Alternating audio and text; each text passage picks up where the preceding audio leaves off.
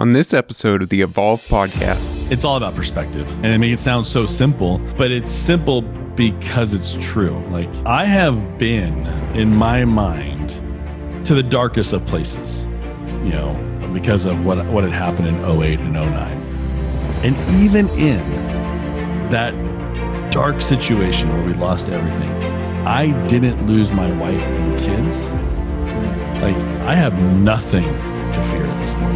Like, I'm never going to fail more than that moment. Welcome to Evolve. My name is Brandon Stover, and I interview purpose-driven founders and leaders to educate, inspire, and empower your success in leaving an impact on the world. The goal here is for the rest of us to ask the world's biggest questions, build startups to solve them, and live fulfilling lives in the process. Hey everyone, welcome to Evolve. Imagine you are launching a business in the middle of a recession, you score the biggest government contract of your career, leverage $300,000 worth of your own assets, and then lose it all. Would you get back up again and start another business? Well, today's guest has not done this once, but numerous times. From Disney's corporate world to the launch of his Simple Deal mobile app, this entrepreneur has ventured, stumbled, ventured, succeeded, and then ventured again, which is why he is so focused on bringing authenticity and transparency to the entrepreneurial journey. After being director of a startup grind chapter, he discovered the power of sharing stories about the daily grind, the grit, and the business trials of others.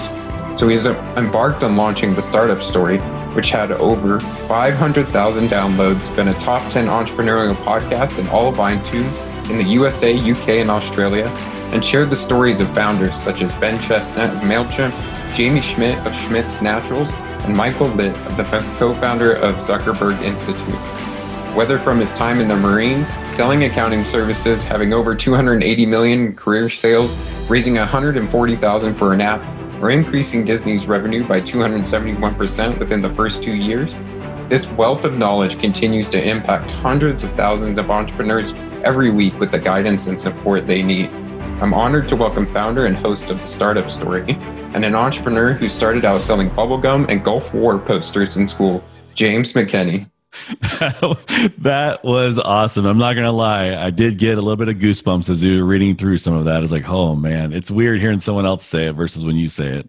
Yeah, well, you have had quite the journey, lots of ups and downs. And I'd like to start with that first major business that you had in 2008 and kind of the rise and fall as an entrepreneur that you had. Can you share the story of that first business? Oh, yeah, man. So to go back a little bit, I have not been a career entrepreneur. I mean, in fact, I avoided entrepreneurship for most of my life. My dad ran a print shop. The CFO and lead salesperson stole clients and embezzled money. And so I saw the hardship of that business shutting down as a teen. And I didn't want anything to do with it. I was like, man, I just want a steady 9 to 5. Like that. I saw the heartbreak that my dad went through, and then some of the challenges the family went through because of it. So with that said, you know, as a punk kid, my only opportunity outside of high school was the Marine Corps. So I joined the Marine Corps, paid for college. I had ambitions of being a teacher. In the pursuit of trying to be a teacher, I had to take like an accounting course for some general ed, saw how easy it was. And so I started selling bookkeeping services on the side with, again, not knowing that the entrepreneurial gene was embedded in me. I'm just like, right. Oh, I can make some money off of this one class I took. And then as I had a book of catalog of customers, I thought, man, if I'm going to do this for a service, I should probably know more than accounting 101. And so I started taking more business classes and had this catalog of clients. And I changed majors and went to business instead of liberal studies to be a teacher. And it wasn't until the last semester where I looked back and thought, man, like I wish I was going to be a teacher instead of this. But I'd built this business, that was a side gig just to help make ends meet. And I had, 20 to 30 customers at any given rotation. So I kind of built something small, but I still didn't want to go that route full time because, again, I remember my history as a kid, seeing what my dad went through. And so, needless to say, numerous careers, numerous job opportunities, and I was working for a real estate investment firm. Had our first kid at the time, and we're pregnant with our second. And I was like, man, I just want to do something creative. Like I know in the online space, like I can just create something. And so I launched what was the very beginning called All Business Calendars. It was a URL where businesses can go get promotional product calendars. And that's the only product I sold was that singular product. And, being online, it started to grow slowly. And it got to a point where I was like, man, this is the only product I'm selling. I'm already strapped from a bandwidth perspective because I hadn't streamlined some of the processes or anything. I thought, man, what if I did this full time? What could this be? And at this point, I'd kind of forgotten a little bit about my childhood and the challenges my dad went through. And so I had kind of got that itch to do something. Again, not knowing it was really just a part of who I am. And so I left that real estate investment firm, went all in on what I consider my first startup. Yes, I do consider some of my early grade school hustles with the bubble gum and the Gulf War posters, which would totally not fly from political correctness these days. I'm just gonna put that out there. But so I started All Business, which was a printing and promotional product brokerage. So brands would come to me needing product catalogs, stationery, whatever the case may be. And I would find a source for it. I had this vision for being almost like this aggregate buying resource where, multiple brands would commit to some annual spend with me, and I would then leverage and manage it for greater resources for them because I was getting them prime dollar at a book level. So I was going, let's say, for example, for those that are on the west side of the United States, In-N-Out Burger, right? I pitched In-N-Out Burger like, hey, I know what you spend in printing in these categories. If I combine this with what Kaiser Permanente and HMO was spending, if I combine the buying power of both of you, I could get you a savings of about 20%. But I was a one-person show, so they were like, "Okay, well, who's this kid? Like, what is this? Right. What is this? 29-year-old thinking that they can accomplish?" Or I guess at that point I was probably 32, maybe. And so that idea didn't fly, but I continued to have a growing business and got into the government space. Government space, for anyone out there listening who's in sales or has a product they think the government might be interested in, man, I'm telling you, government procurement is fantastic on so many levels. It's a whole other conversation. Feel free to hit me up on LinkedIn, and I'm happy to kind of give you my insight into the government procurement process. But like your intro said, I had secured a $110 million contract. I was one of 11 people permitted to participate. I was the only solopreneur in that whole list. The rest were facilities and manufacturing plants. But I had put the package together and was able to participate in it. Well, I thought I was pretty hot stuff. I thought I was like, man, dude, I am killing it right now. And I began to really kind of shut off mentally from hearing what other people had to say in my life, because I was like, I nailed this. I just got participation in a $110 million contract. Like, what input do you have to say into my life? I'm firing on all cylinders. Well, that will destroy you, period. Like, that mindset will never bode well for you. And so what had happened was I got under that contract, I got a purchase order with the LA County Sheriff's Department for USB drives. And it was a sizable contract. I was getting the USB drives made overseas. And being young, and again, not wanting to listen from guidance from anybody, I went down my own route on how to source out of China. And so I had purchased product that required me to put 50% up front prior to order and 50% up upon when the boat left the dock. And so I did that, and I was out, $300,000 plus, leveraged all the credit cards, the house, 401k, like all the things the wife didn't know, because this was going to come right back to me. I was going to get, as soon as it hit land, I was going to ship, and I was going to have that thing paid, and I was going to have the cash in bank within 30 days from when it left China. It was all planned out and pictured perfectly. And I was going to make, I was going to double my money, basically. I mean, it was a $700,000 PO, and it only cost me $300,000. And so it was all great. But like many entrepreneurs know, you cannot forecast the economy. You cannot forecast political bills that are signed into place.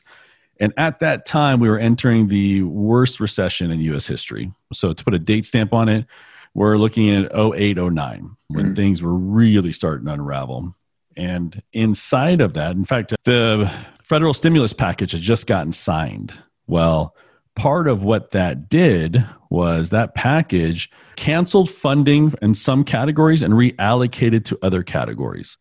Well, one of those categories that got canceled was the funding that the LA County Sheriff was using to pay for, and again, I was a small piece of all the things that got canceled, but it was a big piece to me. It was everything to me. Right. And so as the 3 or 4 days after I sent the final payment and the USBs were on a boat to the US, I get a cancellation letter from LA County Sheriff. And I have never been more sick in my entire life. Because I didn't see the letters on the page. I saw my house. I saw my 401k. I saw all the credit cards. And even more so, I saw my wife, who didn't know what I had done and how I had leveraged us. And so, I mean, it was a long, I mean, man, it was a tough space. And so as it got to land, here I have these USB drives that I can't do anything with. They were branded on them. I ended up selling them on eBay for pennies. I mean, absolute pennies to someone else who was able to do something with them. A lot of third world countries is where they went with these things. But at this point, I knew the business was not recoverable. Like I had to tell my wife. And I go into great detail in my own personal story when I share it on my podcast, The Startup Story. But, for those, I think it's pertinent for you, for those listening, because I want to talk about a little bit about how dark the failure got, because I think it's important to understand how I got out of it. In my mind, it plays out like it was a dark and rainy night. I don't know exactly if that's how it was, but I remember coming home and knowing that there's no recovery from this, like that we were going to lose it all. And asked my wife to sit down, and the kids were put to bed. And I just told her everything. Told her how I had leveraged the house without her knowing, drained the 401ks, maxed out the credit cards. She had no awareness of it. How we lost everything. She was a stay-at-home mom from the moment we had our first kid. And so there was a lot of things that I didn't know she would process through. I just knew all the bad that I had done. As I'm telling her this, my mind tells me there's no way she's staying with me. Like now, now I'm going to lose everything else. Like now I'm going to lose my wife and my kids. Right. And she doesn't remember it this way, but I will never forget it because of what it meant to me. Her first words after I had unloaded everything, her first words were, "Okay, I trust you. Now what?"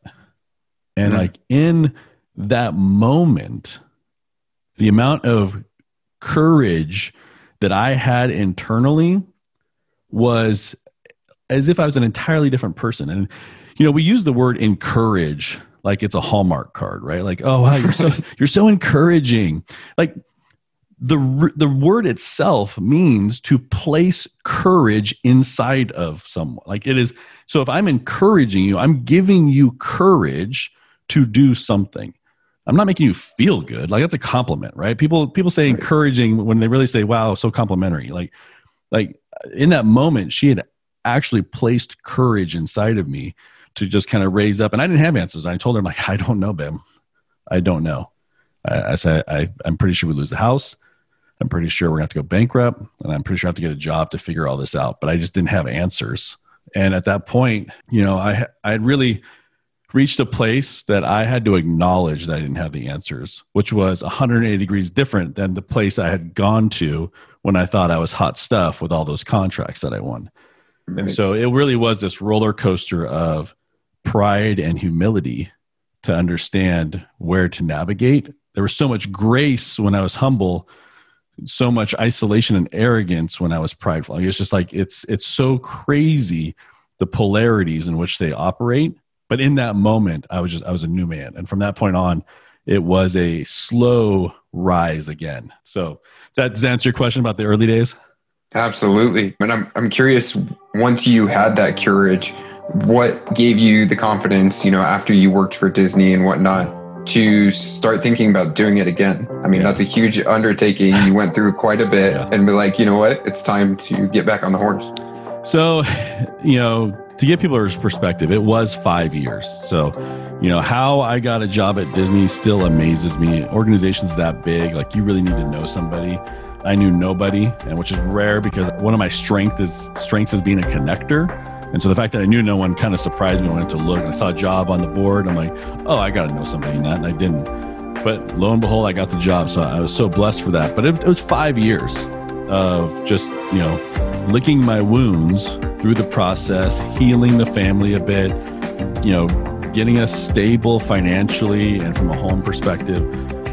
And then what happened was one day, as I was getting ready to go to work, everyone, I'm sure your listeners will resonate with this. Like everyone has a place where they just think more clearly than others. Like there's no distractions. It's you in that space, in that quiet environment, whatever it may be. For me, it's the shower. And so,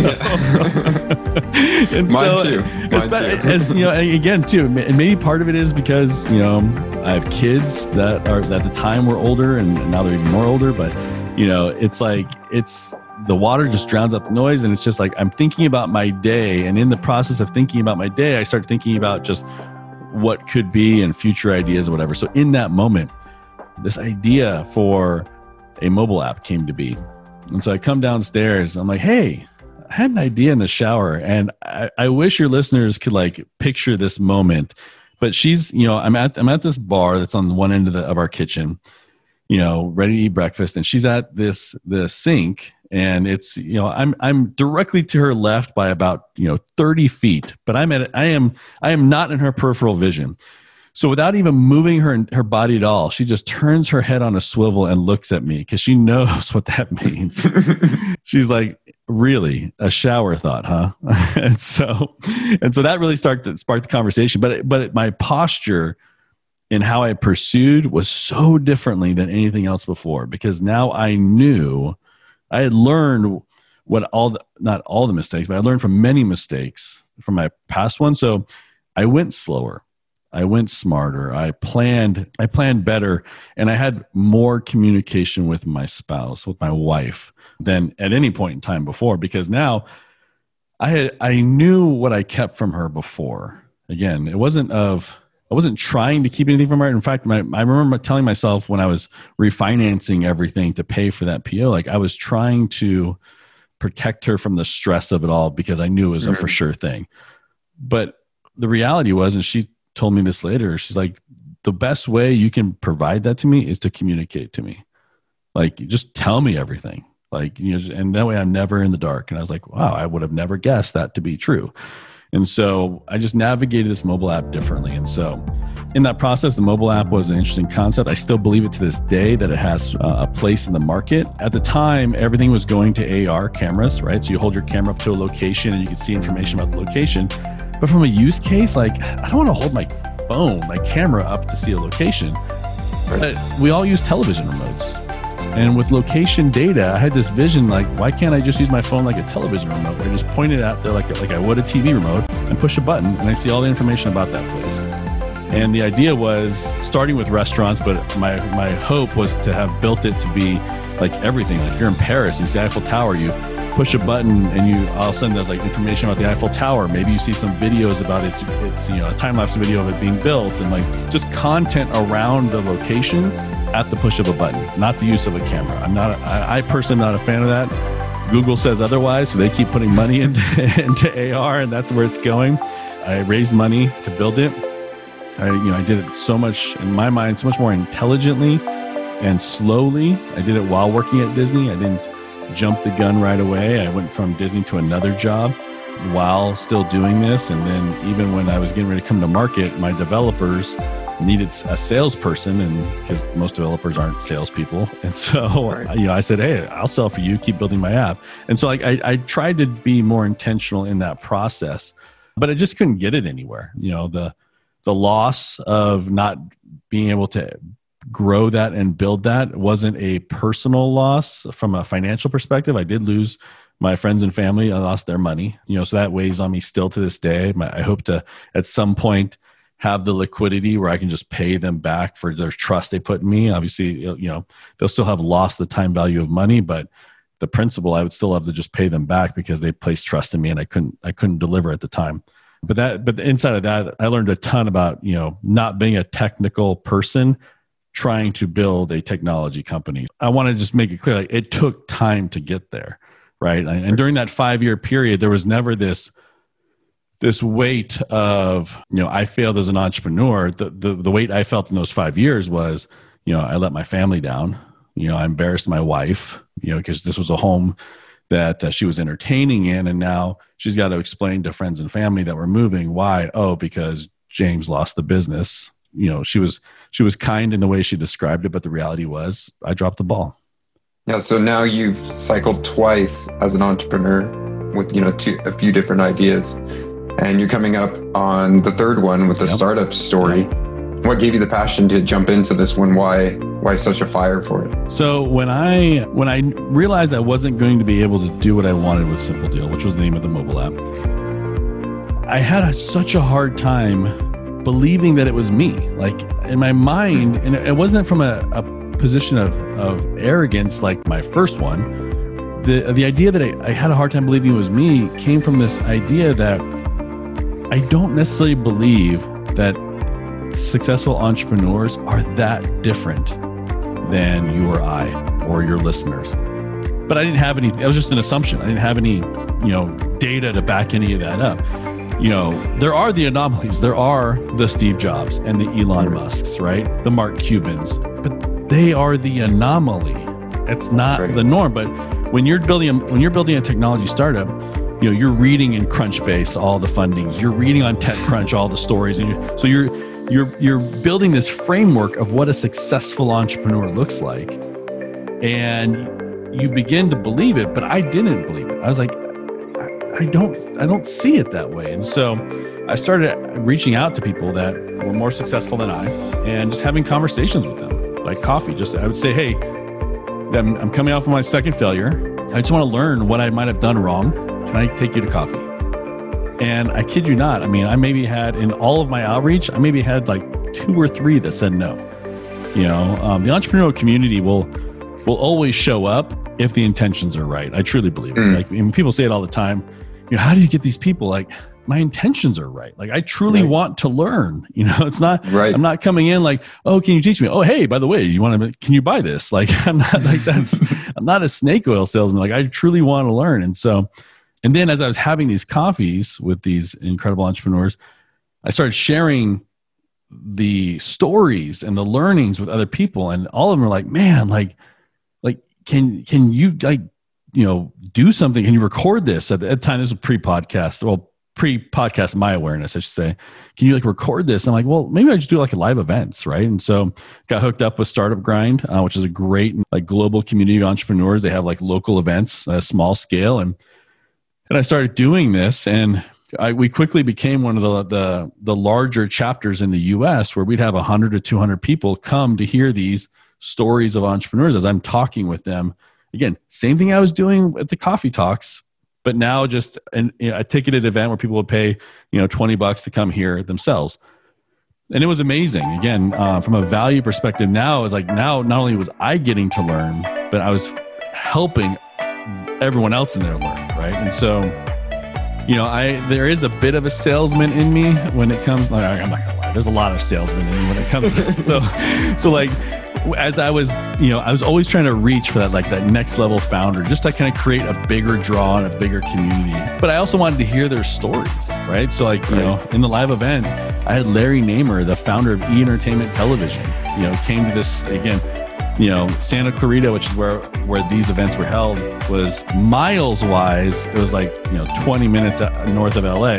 Time wise, it's about a day and a half because traffic's so bad. But so it took a lot to get people there. But the entrepreneurs I reached out to were so gracious with their time. Like, yeah, I'll come in, I'll help out, I'll give some time. But in that moment, in those moments, in those events, I'd have people come up to me, and this one in particular, after Larry Namer, the co-founder of E-Entertainment Television, I had 3 people come up to me and said, James, do you have a podcast? Because if you had a podcast, I'd listen to it. These 3 people didn't know each other. They were independent occurrences. And I thought, that's really weird for something like that to happen in one night. And so I started giving it, and I was listening to podcasts, at that time. And so I started to give it a little bit of credence because just how unique the situation was. And I was like, at the time, I'm running sales for a software development company. I'm back into government procurement. Things are going really well. We're getting ready to move to Texas at the time, out of Southern California. So like all things were firing. And, at this point, I'm a year outside of Simple Deal. And I thought, a podcast. Well, I guess I could, sell some ads in it and sponsors, make a little side money. Like it really was more so to keep my desire of connecting with entrepreneurs, to provide a way for people to hear the same guidance that I'm hearing.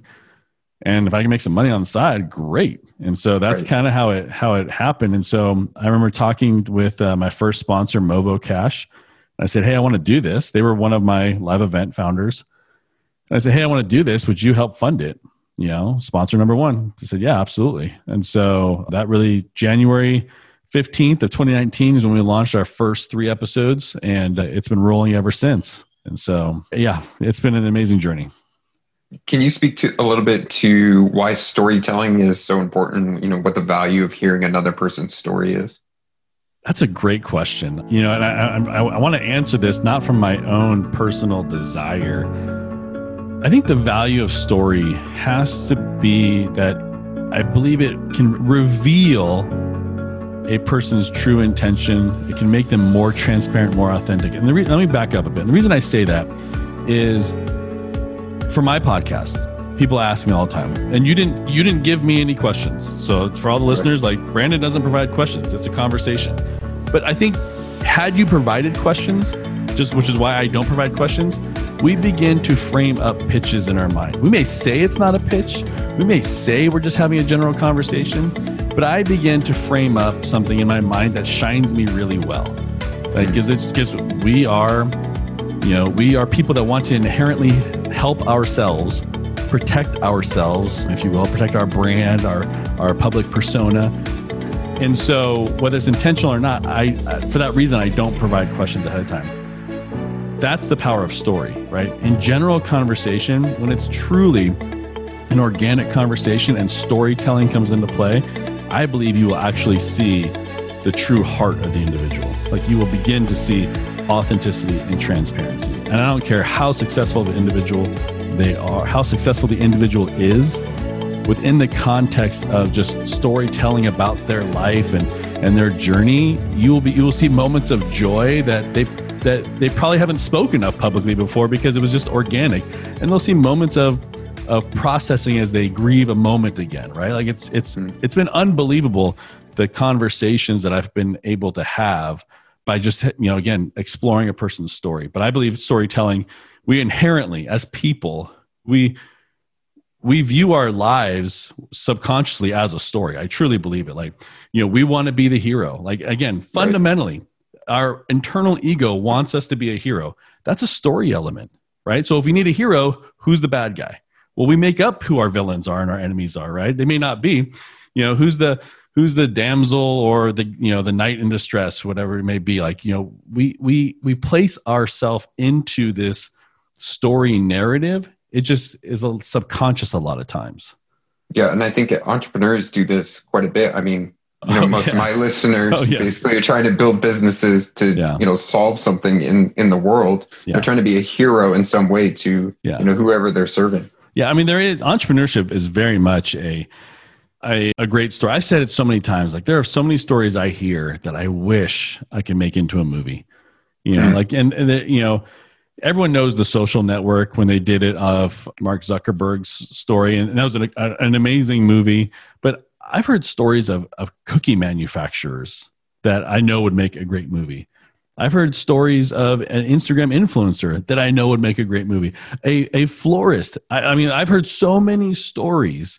Like Christina Stembel of Farm Girl Flowers, her story would make an amazing movie. But whether or not Hollywood sees it that way, but we as entrepreneurs, we know for sure the entrepreneurial journey what makes for a great story. And all your listeners have decided to place themselves into the role of the hero, and they're trying to conquer whatever challenge is ahead of them. And that challenge maybe right now, it could be COVID, the economy in general. That challenge may be, technical challenge. It may be an obstacle with hiring. There's so many things that we have to battle through the muck and to get to our end goal. Like, it is very much a story that we have placed ourselves in the middle of. Absolutely. What skills, or you as a storyteller, how do you pull that story out to provide that value to your listeners, to get that out of your guests? At some point, I'm going to take that question and have a better answer for it, because I've been asked it numerous times.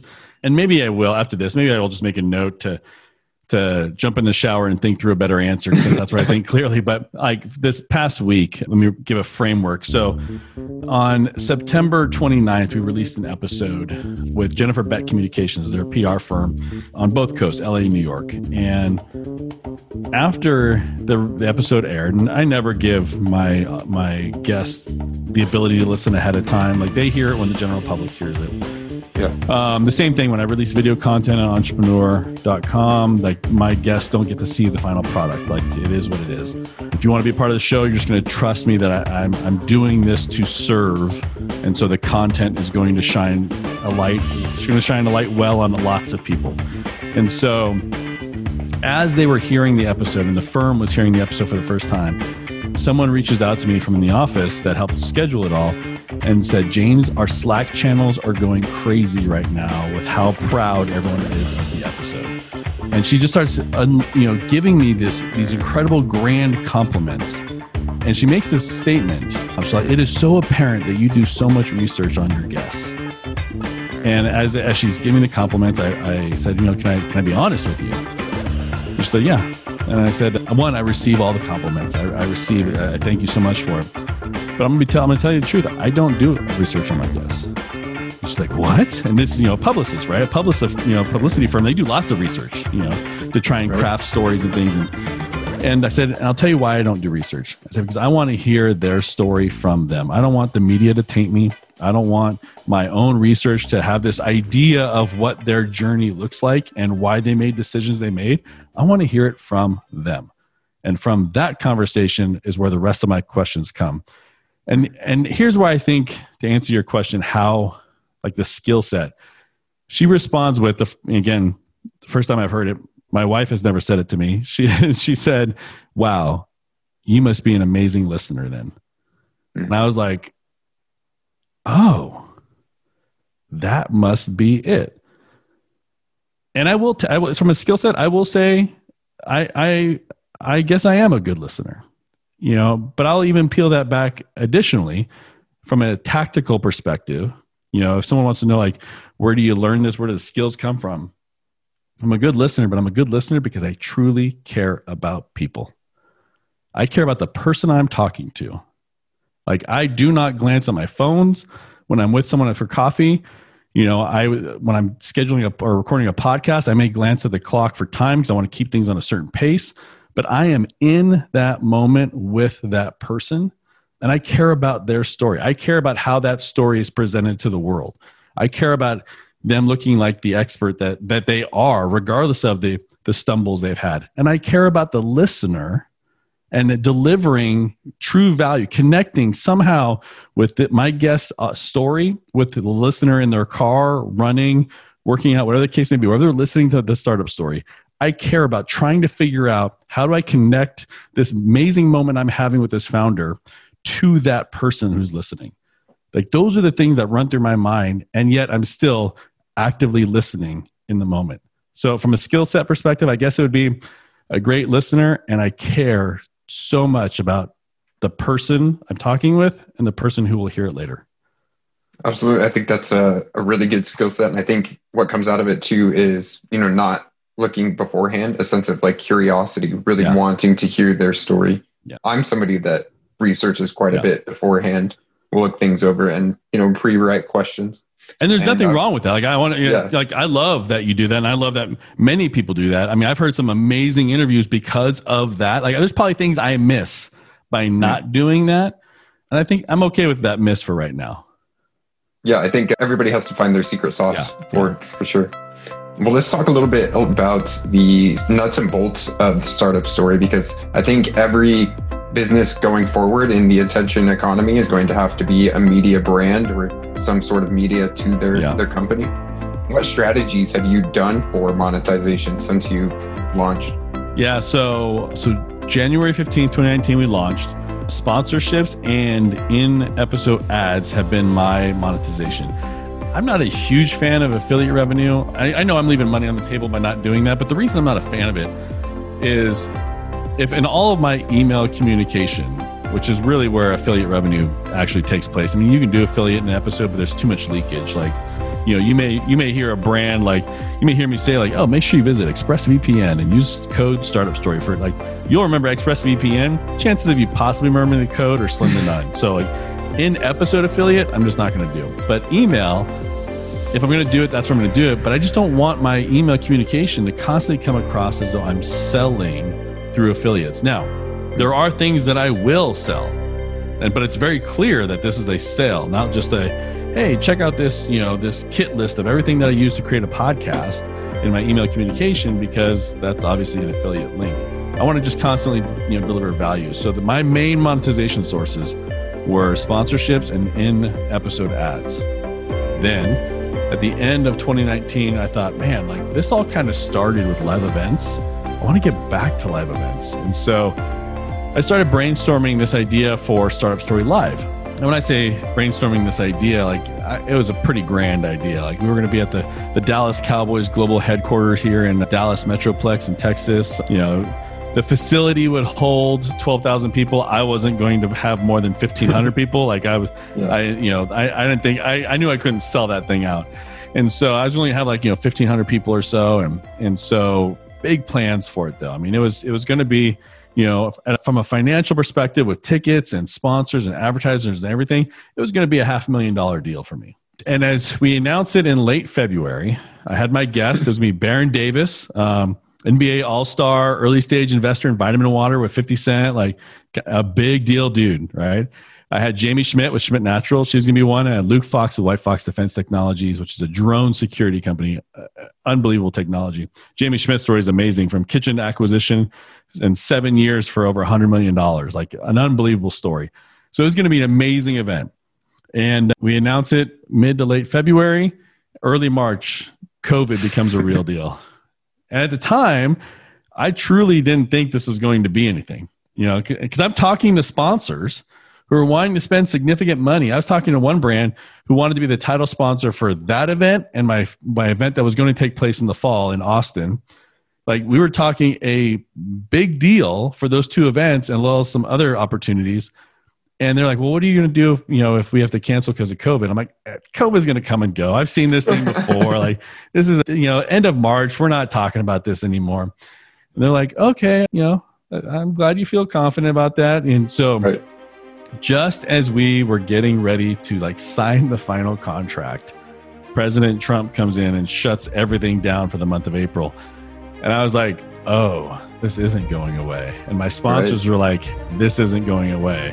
And so all the conversations, not just the title sponsors, all the conversations I've had that were about sponsoring this live event were gone. Now, my ticket sale question becomes, do I sell tickets? Because my event was going to be, I think it was going to be early or mid-May, I think, was the initial date. And now the month of April is canceled. I'm like, no one's going to buy tickets to a live event if they're being told live events are dangerous. Of course, South by Southwest had canceled, like all these other things had canceled and take place. So that was gone. My show sponsors and advertisers started pulling out because they're keeping cash close to the vest, as most businesses were, because they had no idea what was going to come of all this.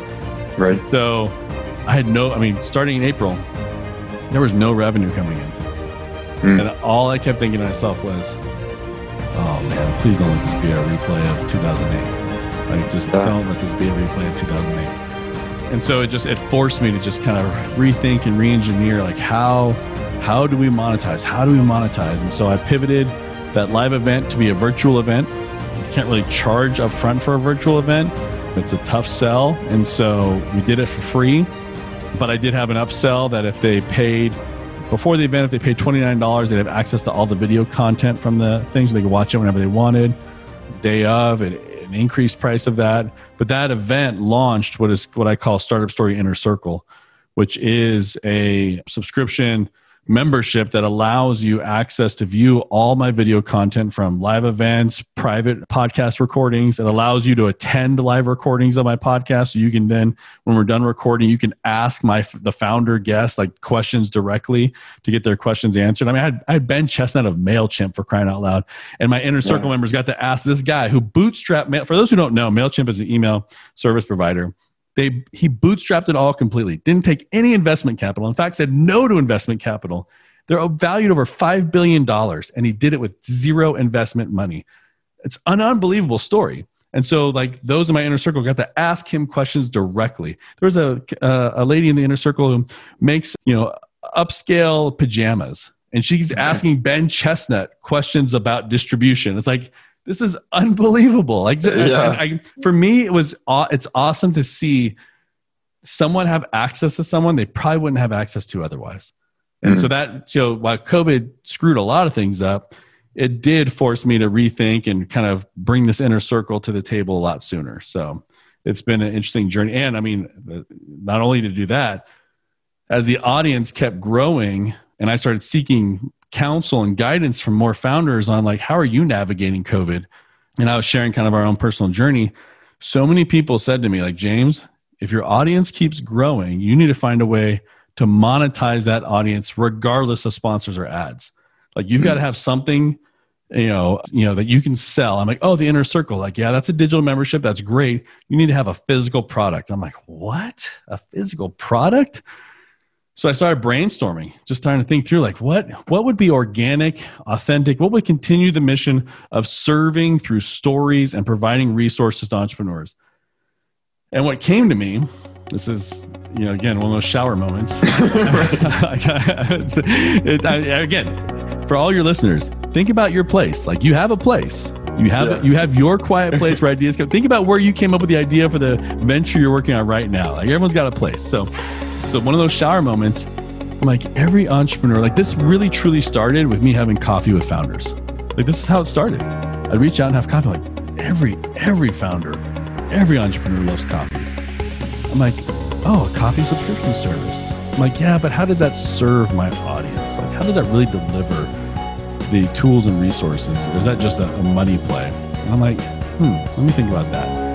And so what it became was this quarterly box that would have, really well-made crafted coffee. As an entrepreneur, we don't like crappy coffee. Like we drink it because we need to sustain life, but we want good coffee. So not only is it good coffee, but it's going to have, a cool mug as well. But the resources from brand partners are going to be in this. Like, so as an entrepreneur, what are productivity hacks and life hacks that you need? What are resources you need to build your business from an infrastructure, a hiring perspective?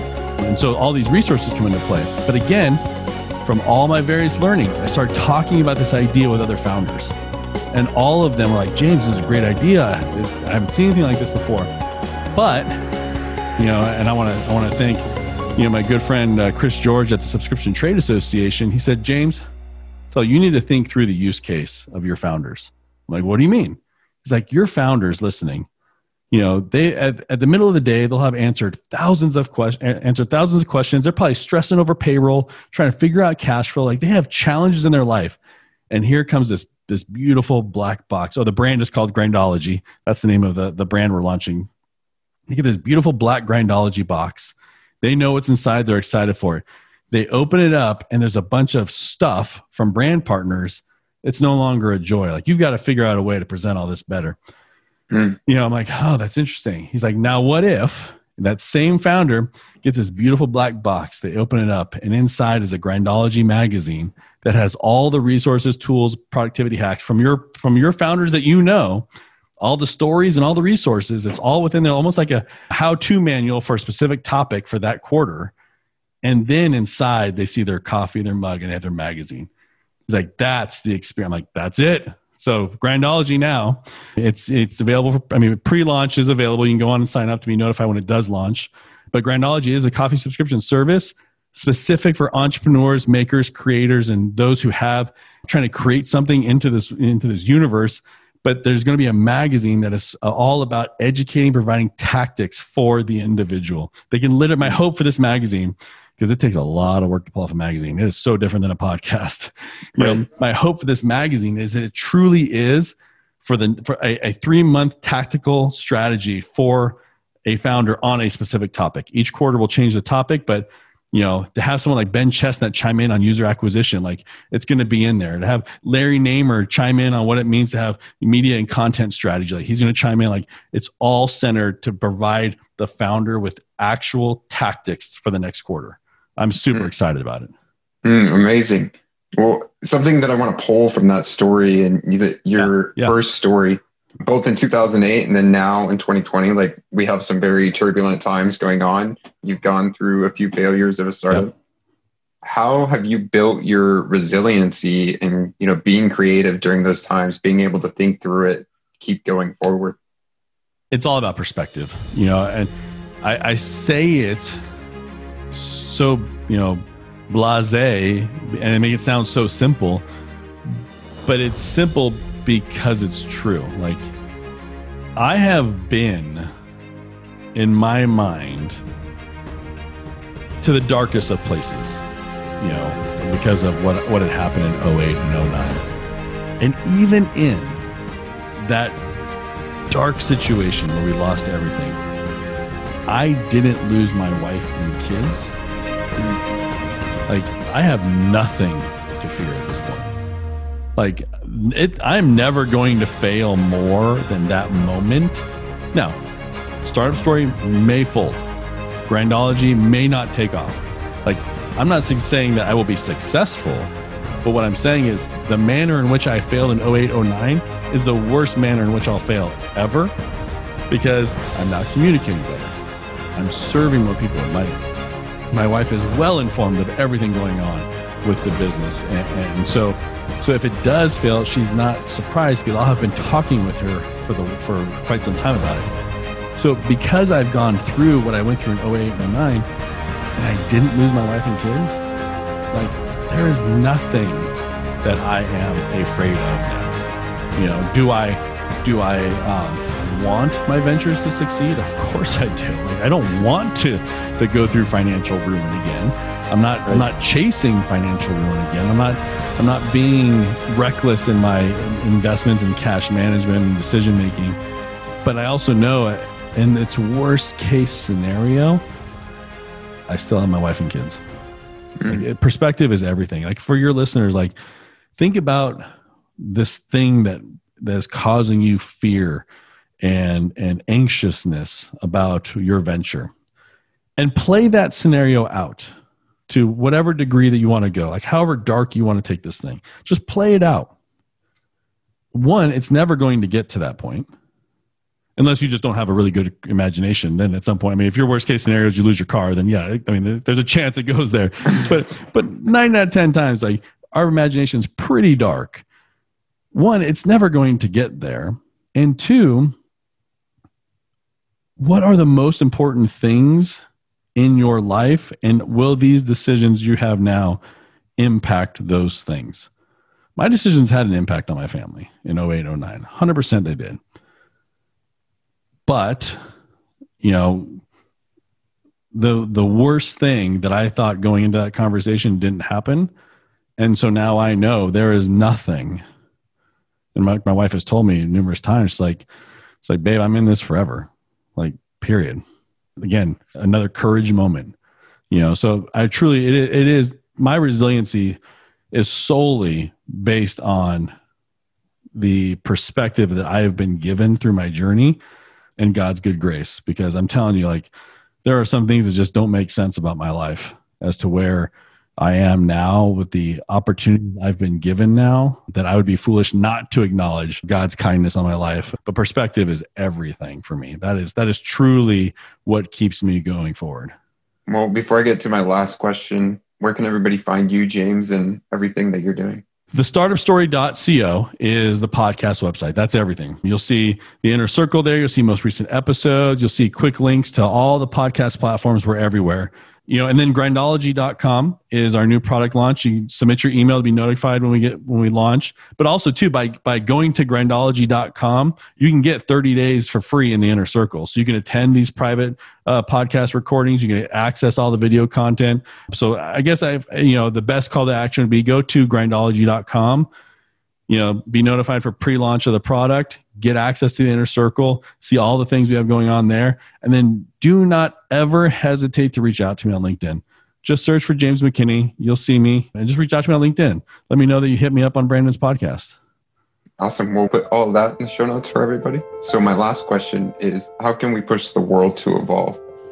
And that's a great question. And I think there's 2 starting points that someone has to get to answer that question. If the question of how do we get the world to evolve is rooted in how do I make my life better, that is going to have a very different answer than if the purpose of getting the world to evolve is to make everyone's life better. That's going to have a different set of answers. So my answer comes from the latter. The world will only evolve to the benefit of all those in it if the parts are thinking of the whole while they're growing. I'm all for personal growth. I'm all for development and learning. But if it is solely to your benefit and not how can you serve, not how can you be a better wife or husband, how can you be a better employee if you're not even an entrepreneur, how can you be a better employee? If the heartbeat of why you're trying to grow and learn is self-seeking, then the benefit of that growth dies with you. But if your growth and your personal, development and evolution is so that you can serve those around you better, then that has the legacy impact. That is how change is made. So to answer your question, how can we get the world to evolve? The individual has to desire the growth for the benefit of the greater whole.